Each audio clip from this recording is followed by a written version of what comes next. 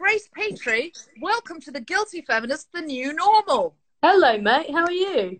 Do you know what? I'm in prison inside my own house. I don't know if you've heard. Fucking weird, isn't it? The New Normal is a new show from The Guilty Feminist. Monday to Friday, 6 p.m. UK time. You can see it on Instagram Live. I'll be interviewing a Guilty Feminist regular or a friend of the show about how they're dealing in quarantine. I ask every guest the same questions, but we get very, very different answers.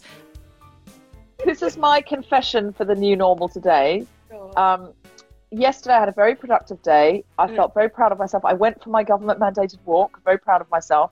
I'd done all the right things. And then I think I'd overworked a bit, got a bit tired because it's all a bit new still.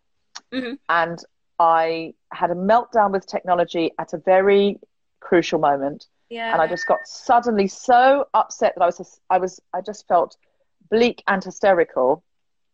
Bleak-sterical. And I threw my phone across. That's my favourite, Deborah. I mean, it's one of the options. I threw my phone across the room and said, I'm not good with technology. I'm good with people, and people are gone. So I'm a feminist, but I've created a boy who is so arrogant he thinks he can see coronavirus. How do you know he can't? You might have a superhero. Well, this is it. If it's true, I need to find out a lab to donate him to, because we were doing our one walk yesterday. Yeah. And like the creature that he touches everything we pass, every fucking bollard, every fence, every filthy car, touch, and it's like, can you please stop it? And he was like, why? You know, and I was like, because the virus, we have to try and be a bit cleaner and touch some less things. And he was touching a bollard to wind me up because I'd asked him not to.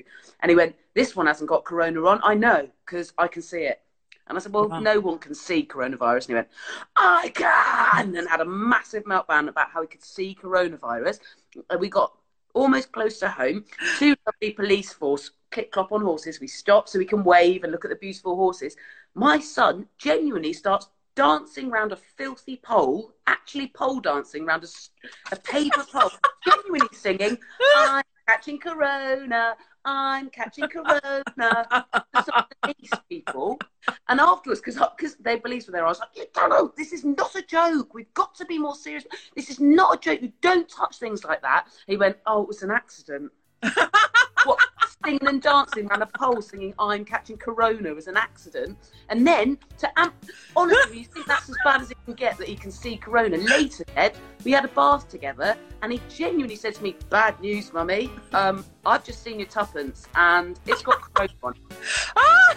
Oh!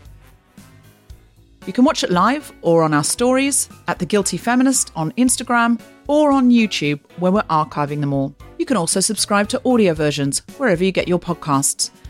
You're not meant to be even touching your face, much as putting your finger in your mouth. Very clean hands. I'm here on my own.